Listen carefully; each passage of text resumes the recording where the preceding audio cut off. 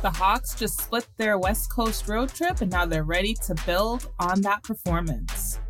Well, we just got to keep building on it. We can't take no steps back. We got to learn from what we see on film and not make those same mistakes. And just get ready for Milwaukee. Welcome to the Hawks Report, a podcast from the Atlanta Journal-Constitution. I'm your host, Lauren Williams, the beat writer here at the AJC that covers the Hawks. And with this podcast, we're here to make sure we're giving you all the stories beyond the score. Now, today we've got a really good show for you guys. We'll hear from Nate McMillan. You just heard from DeAndre Hunter, and we'll continue to hear from him. And we'll also hear from Trae Young, who just finished fifth in the first round of voting in the fan vote for this year's All-Star game. But before we get into all of that, this is the Hawks Report from the Atlanta Journal-Constitution. Ocean breeze, tropical beach, pina colada. You can buy an air freshener to make your car smell like you're in an oceanside paradise. Or, better yet, you can point your car toward Daytona Beach and come experience the real thing. Visit DaytonaBeach.com to discover all there is to see, do, and enjoy along the world's most famous beach. Daytona Beach, Florida. Beach on. With threats to our nation waiting around every corner, adaptability is more important than ever. When conditions change without notice, quick strategic thinking is crucial. And with obstacles consistently impending, determination is essential in overcoming them. It's this willingness, decisiveness, and resilience that sets Marines apart. With our fighting spirit, we don't just fight battles, we win them. Marines are the constant our nation counts on to fight the unknown. And through adaptable problem solving, we do just that. Learn more at marines.com. Welcome back to the Hawks Report. Daniel Sallerson, my trusty handy dandy producer here at the Hawks Report. It's been a couple of weeks since we've done this, so we're going to kick things off with a mailbag.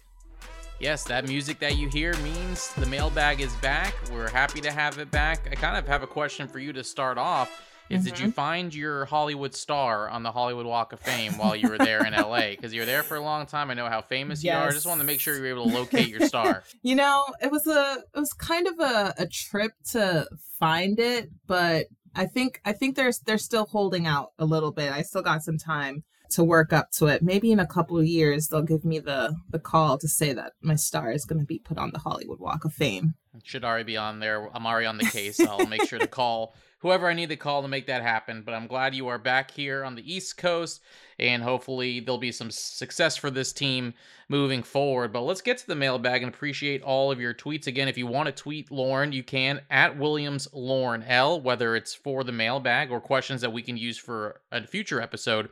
Make sure you do that. We'll start with Lemon Pepper Wet Beats, who is a friend of the program. Always appreciate tweets from him. The last few years had some rough seasons, but somehow I felt like the future was bright. Now it feels like we are a middling team like the Kings and Wolves with no hope. Does this ring true, or is it that expectations were just too high to start this year? I think it's a little bit of both, to be honest, because if you think about it, that Eastern Conference Finals run a couple of years ago kind of surprised all of us. We weren't expecting that team to go so far into the playoffs, and the fact that they did just kind of sped up everything that the Hawks probably had planned as far as their rebuilding. And then I think the second thing to add to that, why it's a mixture of both, is that now there's been a little bit of a regime change with Travis stepping back. And now we haven't really heard what Landry Fields is. That's, the new president of basketball operations, what his vision is for this roster and where they expect it to go. So, I think because we don't really have a specific idea of what his game plan is, we're just seeing kind of him build off of what Travis Schlenk has started. I think that's why we're kind of in this position where it feels like they're a middling team, especially because they didn't make any moves to the roster last season, to try and put in all the stopgaps, I guess you would call them, and address all of the issues that they needed to get past an Eastern Conference Finals appearance. And so I think because, we went from seeing a very high to then seeing a very low, it does feel like they're a middling team. And I agree. Expectations were high coming in this year, especially because they added in DeJounte Murray, and this team just has not performed to those expectations. And so I think it's fair to say that we've all taken a guy like Clint Capella for granted, and we're going to address this a little bit later in the show. But, his absence these last 10, 11 games has really shown how important he is and how much this team really needs him. And so I think that's kind of one of the reasons that we're not seeing this team meet the expectations, just because they have never had, or they've only had their full starting five for one game, if that. So it's just hard to gauge what to expect from this team. I completely agree. I think we'll learn more once this team does get Clint Capella back, and then maybe see what they do at the deadline as well, which is now a month away. And speaking of the deadline, at Matt_ATL28, what's the chance the Hawks add at least one position of need at the deadline? Backup point guard, backup wing, or maybe a backup big? Yeah, if I'm being honest and I were in the front office, I would probably go out and get another big, just because it just feels like this team, and again, seeing what this team looks like without Capella, you really need that extra size. Again, we're going to address this a little bit more in the show later, and it's finally good to hear Nate McMillan and even Trey and Trae Young and DeAndre Hunter kind of address this, that they are undersized, and with the way that this league's front courts are kind of constructed, you can't really expect small ball to work for a full 48 minutes. And so I really do think that they need size, especially to compete on the glass. And, again, we'll address this later, but we've seen that it's hard for them to compete on the glass without Clint in the picture. And so, having that extra size to, if Clint is out, back up Onyeka, or if Onyeka's out, back up Clint, whichever it is, they have that insurance there, just because Frank Kaminsky just hasn't cracked the rotation. And even when he has played, it's just been very short stints, as we saw on Sunday night against the Clippers. So ideally, you'd love to see them get a backup big. Yeah, I completely agree with you there. We'll see what they do here a month ahead of the trade deadline. Last one, at Suggs Writer. How big was splitting the West Coast road trip? I mean, it includes really strong performances against the Kings and Clippers, two potential playoff teams. I think we'll talk about it obviously a little later, but in my opinion, 2-2 on the West Coast, I consider that a success. It seemed very disappointing during some of those games, especially it could have been 3-1 with a Golden State Warriors win at the buzzer by Kayvon Looney, and then the Lakers won. You just started off so poorly that you really couldn't bounce back. So what did you think? Would you consider this road trip a success? I would. I feel like we're starting to see some of that chemistry that has eluded this team a little bit in the first third or so of the season kind of start to click into place. And again, when Clint comes back, hopefully that doesn't put too much of a jolt in that chemistry, and they're able to continue building on that. If they'd gone 1-3, like, I kind of expected them to actually win that Lakers game and then, lose the Golden State, Kings, and Clippers games. But 2-2, that's kind of where Brad Rowland, who we had on the show last week, kind of anticipated them being. I think it's huge, especially for morale. This team has had a lot of losses this season. Again, we just talked about them not meeting the expectations that they had for themselves, that we had for them to start this season. They're 19 and 21. And so for a team that has playoff run aspirations, that's not where you want to be, especially since they started off the season being fourth in the Eastern Conference, and they've now slid all the way down to 10th. So being able to split this road trip, hopefully create some good habits, because despite some of the starts to some of those games, we saw them be competitive. And so if they can sustain that competitiveness for a full 48 minutes, well, that's something positive that we can see them building on throughout the rest of the year that will hopefully lead to some more wins in the win column.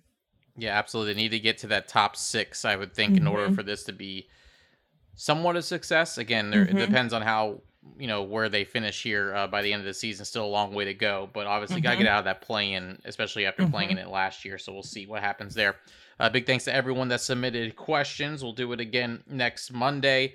It'll be a special edition with an MLK Day edition. We'll be recording after the game since it's an afternoon game and be able to post it for you on Tuesday morning. But of course, follow Lauren on Twitter at WilliamsLaurenL, and I'll send it back to you.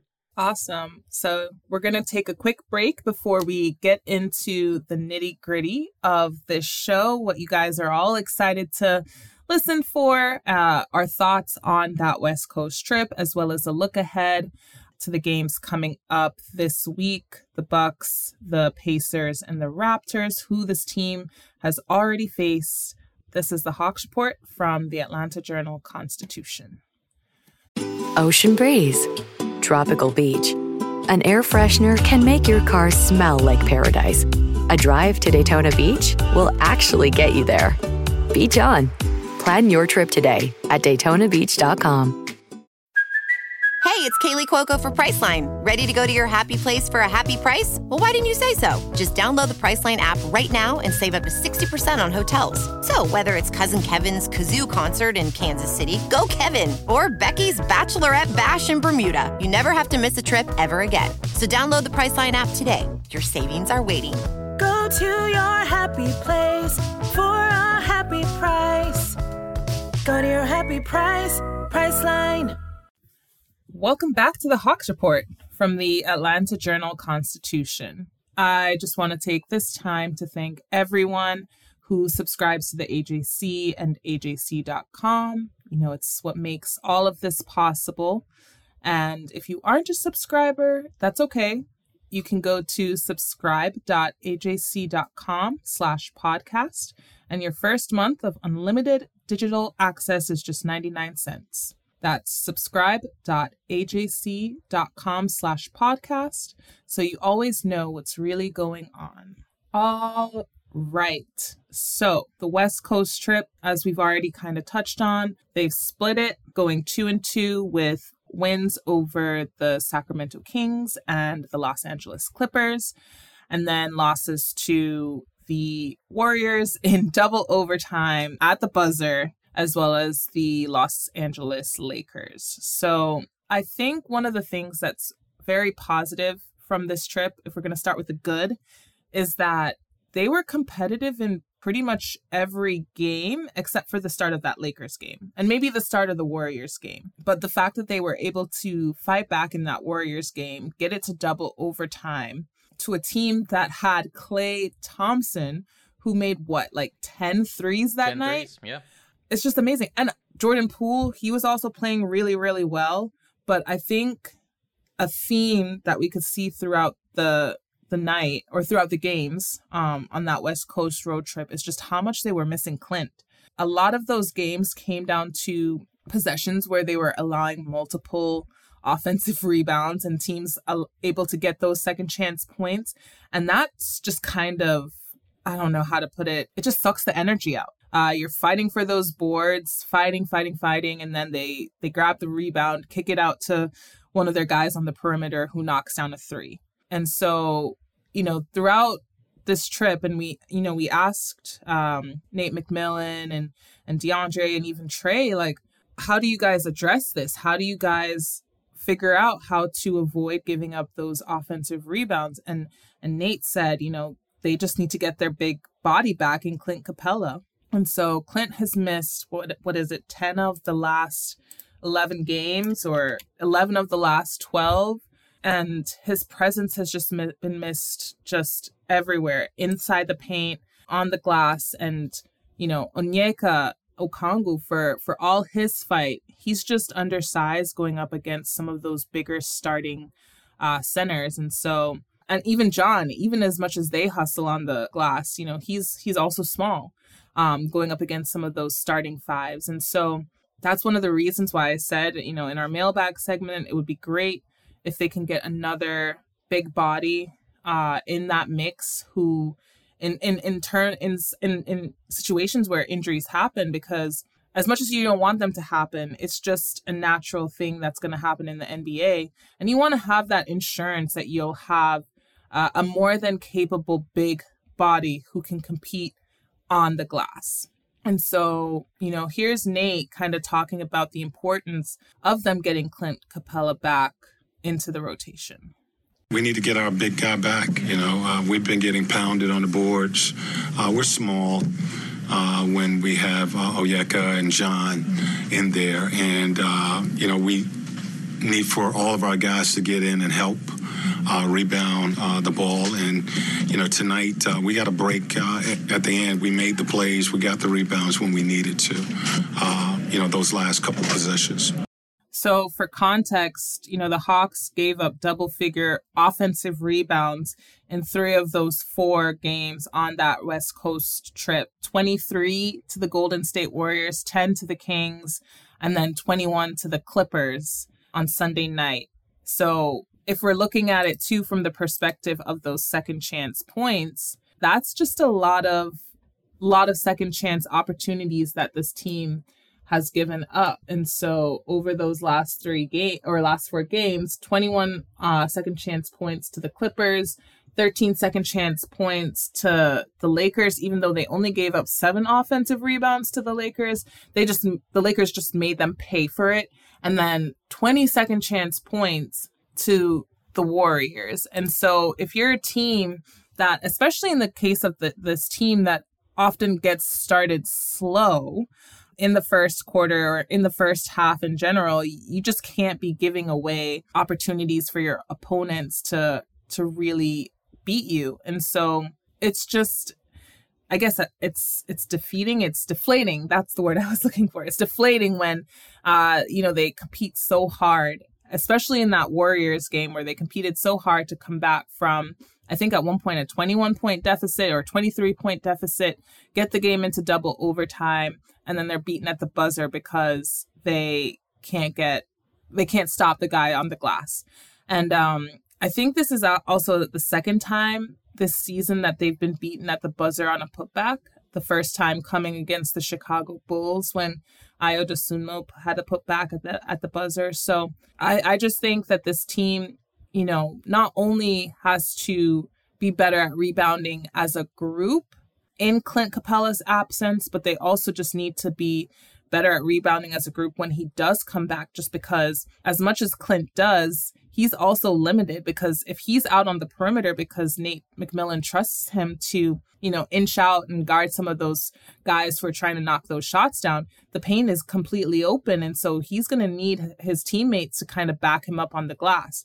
And so here's DeAndre Hunter kind of talking about them needing to have a gang rebounding mentality now, but also, when it applies when Clint Capella returns to the rotation. It's a team effort. We got to help. He's a little undersized, especially with Zubac tonight. But it's a team effort. We all got to come in and help. So, yeah, Daniel, watching those 4 games on the West Coast, just what would you say was the factor that often led to not the slow start so much as them losing those games at the buzzer? A couple of things. The rebounding, obviously, it was the biggest one. And if you look at the final play of the Warriors game with Kevon Looney, there were some guys that were slow to get back, number 1. And number 2, they were slow to find a guy to block or box out, I should say. And so Collins has a tough task of contesting the shot. And then there was I believe it was Lamb that was also going up for the second chance opportunity. And no one was there to box him out. So John Collins was kind of stuck trying to get both of those guys, and that's where Kevon Looney comes in and is able to get the putback at the buzzer. So I completely agree with DeAndre and what you said about it being a team effort, because that means some of the guards have to come in and help box out, whether that's part of their game plan or not. When you're lacking that size, it's all hands on deck when it comes to grabbing rebounds, and I think that's what this team was lacking in those games. And so the tough thing that you have to battle, especially with some of these teams that play fast, is if you bring all 5 guys in to rebound, then as far as fast break points, that's where you lose the advantage because there's leak outs and then they're able to run the break. And so I think you have to find the combination of the guards maybe staying back and contesting a fast break, and then maybe the forwards and the center stay in there and try to get the rebound. But again, easier said than done from our perspective, but I feel like that was kind of one of the biggest issues to me. The second thing that I noticed in the losses, I don't want to just pick on the losses because the fact that they got the wins against the Clippers and the Kings were impressive, is when it came down to needing big shots, the hero ball, I think, came out just a little bit too much. Quick shots in the shot clock without moving the ball, which led to rebounds and then also just giving the other team the opportunity to get to more points. So I feel like in times where they needed key possessions to score the most, they would quickly jack up a shot, a contested mid-range or three-pointer that probably they could have worked around and found a better shot. So I think those are the two keys to maybe those two losses. And again, that's the tendency when you're down so much, especially in that Laker game, that you want to get as many points back as you can to try to dig yourself out of the hole, which they did. Just too little too late when you're down 20, 25 points in a game like that against Los Angeles. And so I think those are the two big things that maybe led to the two losses. But again, I thought this team played really well. That Sacramento game, I think, was big. That's a very talented team that's playing some really good basketball at home. Domantas Sabonis has been out of his mind. De'Aaron Fox has been playing really well. And so the fact that you were able to, hang in there with those two, and then the Clippers, they were missing Paul George, but still, when you have a bigger guy like Zubats, Kawhi played really well. And again, you're a putback at the buzzer away from going 3-1. So, the Los Angeles Lakers one was a tough pill to swallow just based on the fact that they were without Anthony Davis. It should have been an opportunity, especially how you lost last week against them at home, that maybe you should split with them just because they are playing better, but still a team that is shorthanded. But overall, it just seemed like the most roller coaster of a West Coast trip you can imagine because of all the highs and lows and emotion. So you're very thankful and lucky that this team is coming back 2-2. Could have been 0-4, but it could have been 3-1 and 4-0, which is, I guess, leaves me more positive than negative heading into Wednesday. The fact that you get 2 days, you get today to recover, travel back, practice tomorrow, and try to finish off. I think you finished the season series with the Bucks, if I'm not mistaken, which is really rare to happen on January 11th, where you'll be done with the team. But we'll see what this team can do. And again, you mentioned the back-to-backs. That's where it's going to be important for them to maybe take the first game of it. Or again, just these are Eastern Conference teams that you could be facing. Pacers and Raptors are going to be in that window of teams that you're going to be battling for seeding. So if they get Clint back this week, that'd be awesome. And I want to see this team fully healthy before we can make a full assessment on what they need at the deadline, which is creeping up before we know it. Exactly. And the thing is that just going back to some of those games, you mentioning kind of that hero ball coming in a little bit, them jacking up shots to try and carve into leads or just get some points on the board. A lot of that just led into some of those transition fast break points that really, really hurt them. And so if they can continue to, in some ways, have some self-awareness of what might work for them in certain quarters, and obviously not every quarter is going to be the same, but if moving the ball really well, and this kind of is like one of the things that hurt them on Sunday night against the Clippers, they were moving the ball so well in that second quarter. There were so many people who were able to get open, move off the ball, cut into the paint, and knock shots down when, they're getting the Clippers kind of, how do I put this, not looking or kind of sleeping or whatever it is, just taking advantage of the Clippers, like, defense being a little bit on the slower end. That's the thing that you want to see them do consistently. And then to see them come back in the third quarter and just lay an egg, you just worry, like, why would you move away from what worked for you guys so well, which is getting everybody involved, to now having to rely on just one person? And a credit to Trey for being able to help shuttle them through that fourth quarter when things had slowed, nobody else could get open, but still it's, he was doing a good job in that second quarter when he came back from his stint on the bench of getting John open, getting DeAndre open, and they were all just so locked in that you just kind of wonder, well, what happens in the third quarter? Like, where does that focus go? And at some point they do have to figure out how to be better at adjusting on the fly, because and I think that kind of goes into Nate McMillan's reasoning for maybe holding on to some of those timeouts a little bit longer, is that he's trying to give his guys the opportunity to adapt on the court. But at some point, he's going to have to use those timeouts. But the point is, it's just, you got to help out everybody in this situation and figure out what it is that's not working and get somebody else open, get some movement going, move the ball side to side. I think that's one of the issues with this team is that sometimes the ball will kind of get clogged on one side of the court and then somebody will try and drive in and then kick out, but then the defense is already ready for that set. So I would love to see a lot more ball movement as the season continues because we're starting to see the positives of that, of everybody getting involved. I think in that whole West Coast stretch, 4 of the 5 starters would end in double figures, 15 or more points. I think there might have been just like one game where that didn't happen. It might have been the Lakers game where they were all under 20. But I mean, the fact, again, if you're moving the ball and all of your starters or the majority of your starters are in double figures, that's kind of the things that you want to see because you're seeing some really good and balanced basketball. And that's the formula for them winning. So we don't want to get too caught up in talking about this West Coast trip, but I do have to acknowledge that Trae recognizes that some of these teams, Trae Young, recognizes that some of these teams were taking advantage of the fact that they didn't have Clint Capella and his size. And here's what he had to say about how they kind of adjust or acknowledge that they're missing the presence of Clint. A lot of teams are taking advantage of us not having Clint and getting into the lane and getting layups and just attacking the glass. Even on shots, they're just going and attacking, getting offensive rebounds. So teams are definitely exposing us as far as not having a big, and as far as CC in there. John is battling and O are battling, but, O can't do it full 48, and John is, really a 4 playing in the 5 position with CC out. So that is probably one of the main reasons why it's tough for us rebounding and teams are attacking us to the paint for that reason.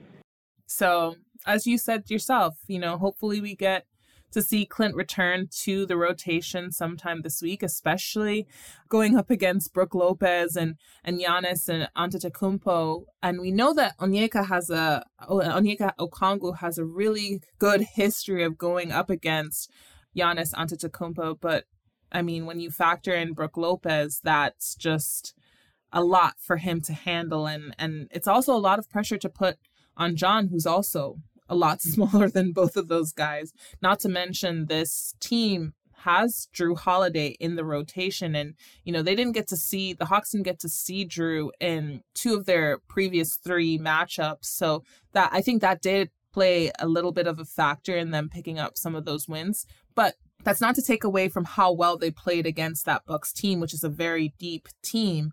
But I think they're going to need all hands on deck on Wednesday night when they face the Bucks. And then they're going to need Clint back, especially going up against the length and size of the Raptors on Saturday night. And then also to help kind of slow down the Pacers. They really beat the Hawks up in transition the last time they faced them. What was that, last week or a couple weeks ago?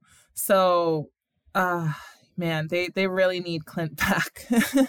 Yeah, but they put the pace in Pacers. That's how quickly they were getting out and taking advantage of that. But I agree. I think it's interesting about Wednesday is Brook is not really as much of a rebounder just because of his perimeter play. So that's, I think, the good thing about it.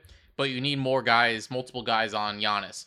And then also when Bobby Portis comes in, he's just a guy that can crash the glass. Yes. And he's just that kind of junkyard dog that kind of goes in there and does the dirty work and also can score, too, from the outside and from the inside. So I think those are the 2 you really have to worry about. And it'll be interesting to see who Nate, I think I mentioned this last time, who Nate puts on Brook Lopez, because you can afford to put a smaller guy on him offensively, especially because he'll kind of, stay around the perimeter, and you really can at least get the rebounding advantage with a bigger guy down low to focus on Giannis. So the one thing you mentioned that, and Trae mentioned with John Collins, he's more of a 4. That's where you talk about a backup big coming in play. That way, if this happens again with Clint, that John can still stick with the natural 4 position and you have a bigger guy at the 5. And I think John's more comfortable playing that as we saw. So those are the kind of things that caught my attention when listening to Trae and DeAndre and Nate talk about the disadvantages of not having Clint on there.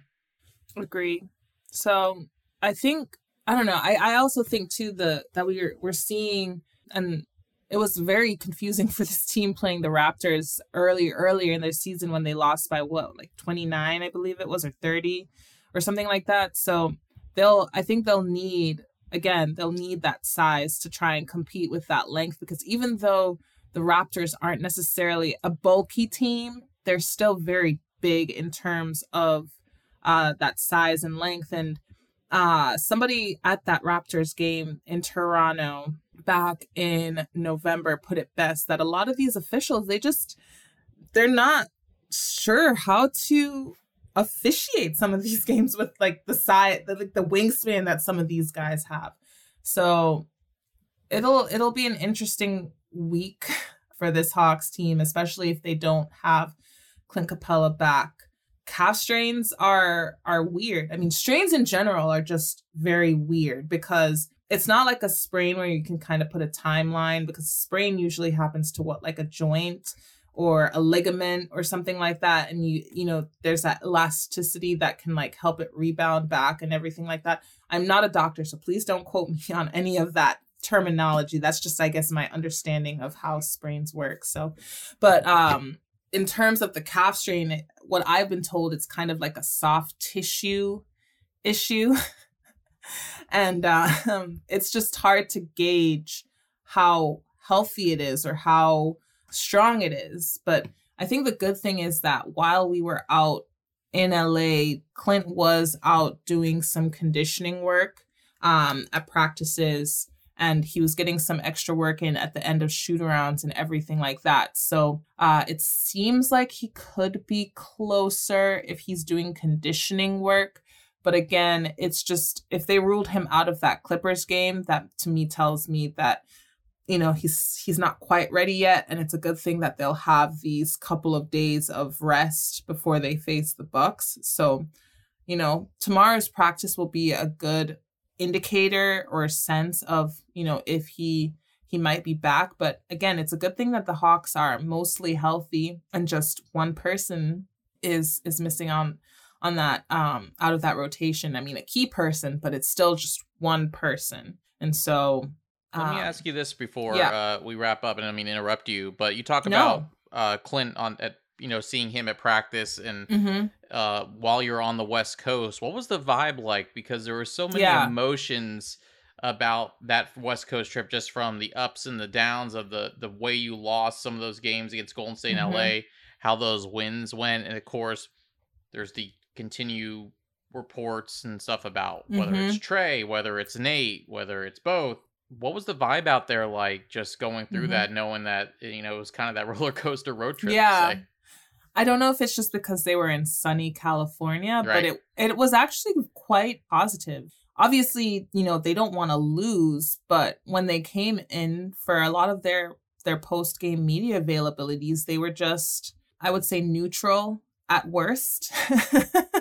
I'm not saying they came in joking and like ready to chop it up or anything like that, but they weren't down. They weren't how do I put it, sulky. You know, I wouldn't even say they were frustrated. I would just say that they know what they need to address, and so, you know, these upcoming practices and shoot-arounds are the time that they're gonna address that. And I will say, the practice before the Clippers game, that would have been on Saturday, it was such a light atmosphere when I was able to go inside, because for those of you who don't know, media, we're usually relegated to the final 15 minutes of practice. We don't get to watch the entire thing. And so when I walked in to, one, observe and two, talk to Coach McMillan and all those guys that were there, it was just a very jokey, light, positive atmosphere. You know, I saw Trey and Nate joking around together and having a conversation. Obviously, I didn't stand close to them so that I heard what they were talking about, but it, by all observations, was a very positive interaction between the two of them. And I think that, you know, like any family, and Nate said it best in that pregame availability after the report about the incident between he and Trey. What was that? 2 months ago? Last month? It feels like forever ago. They all blend together at this point. They do. You know, he said it best. It's like any family. You have disagreements and arguments, but it's how you move forward and build on them. And I do think it seems there's, you know, respect there between everybody on this team and Nate. And Trey actually posted in his Instagram story on Sunday night to recognize and celebrate Nate McMillan having 750 career regular season wins. And so to me, that's a good sign that camaraderie and respect is there in that locker room, and that, you know, they're building toward being on the same page. And does that mean that I think that, you know, Nate might be back next season if they have a really bad performance in the playoffs? No, but I don't necessarily think that it's a toxic environment in the locker room based on what I was able to observe at that practice on Saturday. I mean,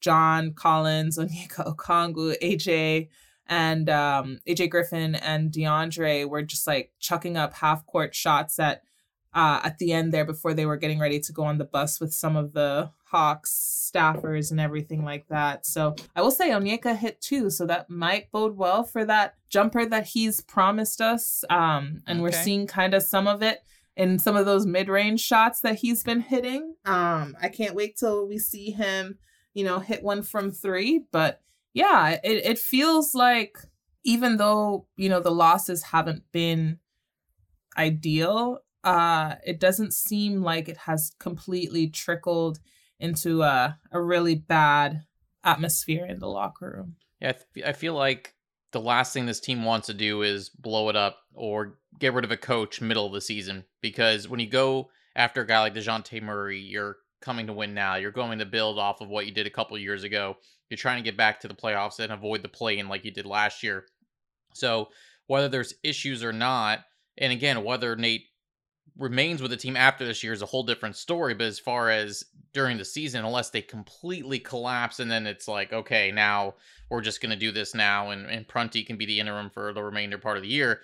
But if they get on a roll, get Clint back, and then also get some pieces at the deadline, I feel like you just never know what the direction this team can take. So I feel like and DeJounte's come out and said, defended coach about, you know, some of the things they've done. It's like, this is not on coach. This is on me, whether it's on us.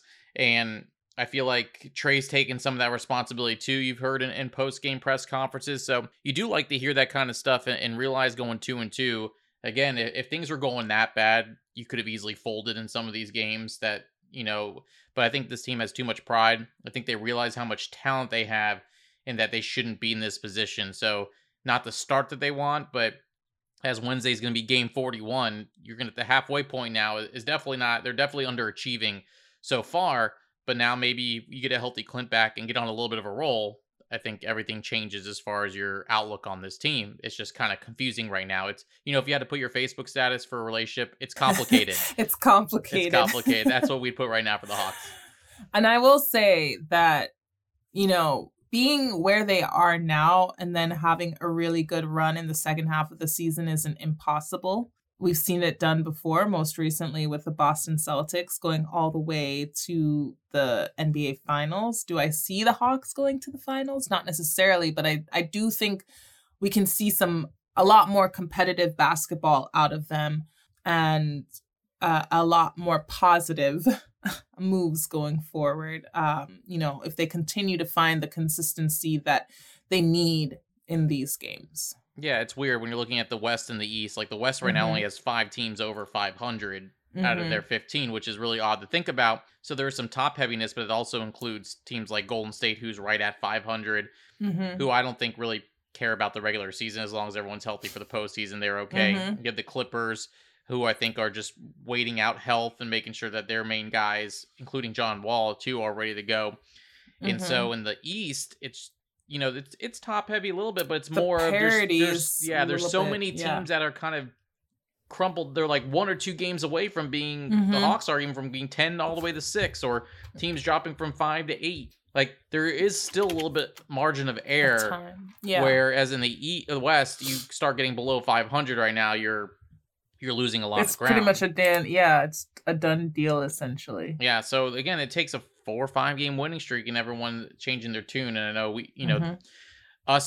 trying not to change our tune every time there's a roller coaster ride or a losing streak or a winning streak. But at the same time, it's complicated. It's hard to really figure out what's been going on with this team, and maybe it just takes a healthy Clint Capella and what they do with the deadline to be like, oh, okay, now we kind of know what this team is and what the expectations are moving forward.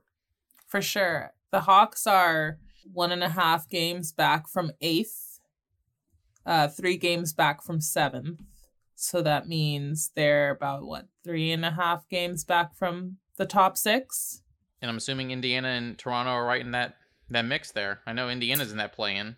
Indiana is 6th right now. Okay.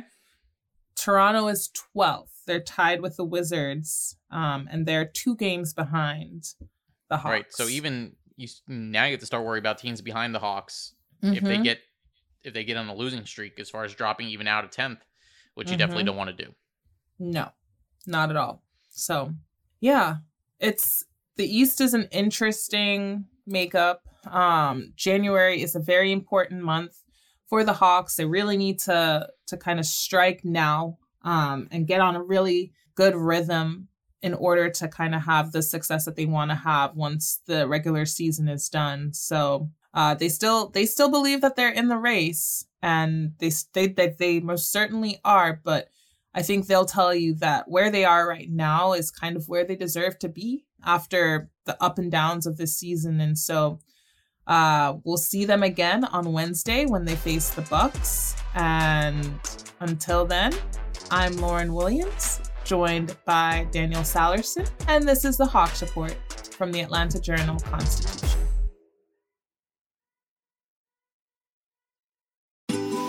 Ocean breeze, tropical beach, pina colada. You can buy an air freshener to make your car smell like you're in an oceanside paradise.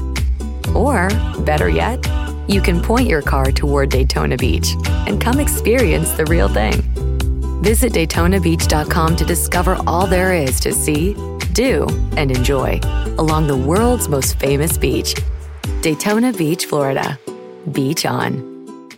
In Atlanta, one voice has stood out for over 4 decades. An AJC original, The Monica Pearson Show. Let's talk about how you got to ESPN. Revealing interviews. You are known as America's doctor, but I want to know who you were before that. When you have a different name, you have different color skin, it can be tough. With Atlanta's most famous faces as you've never seen them before. I'm telling my story. This is the American dream.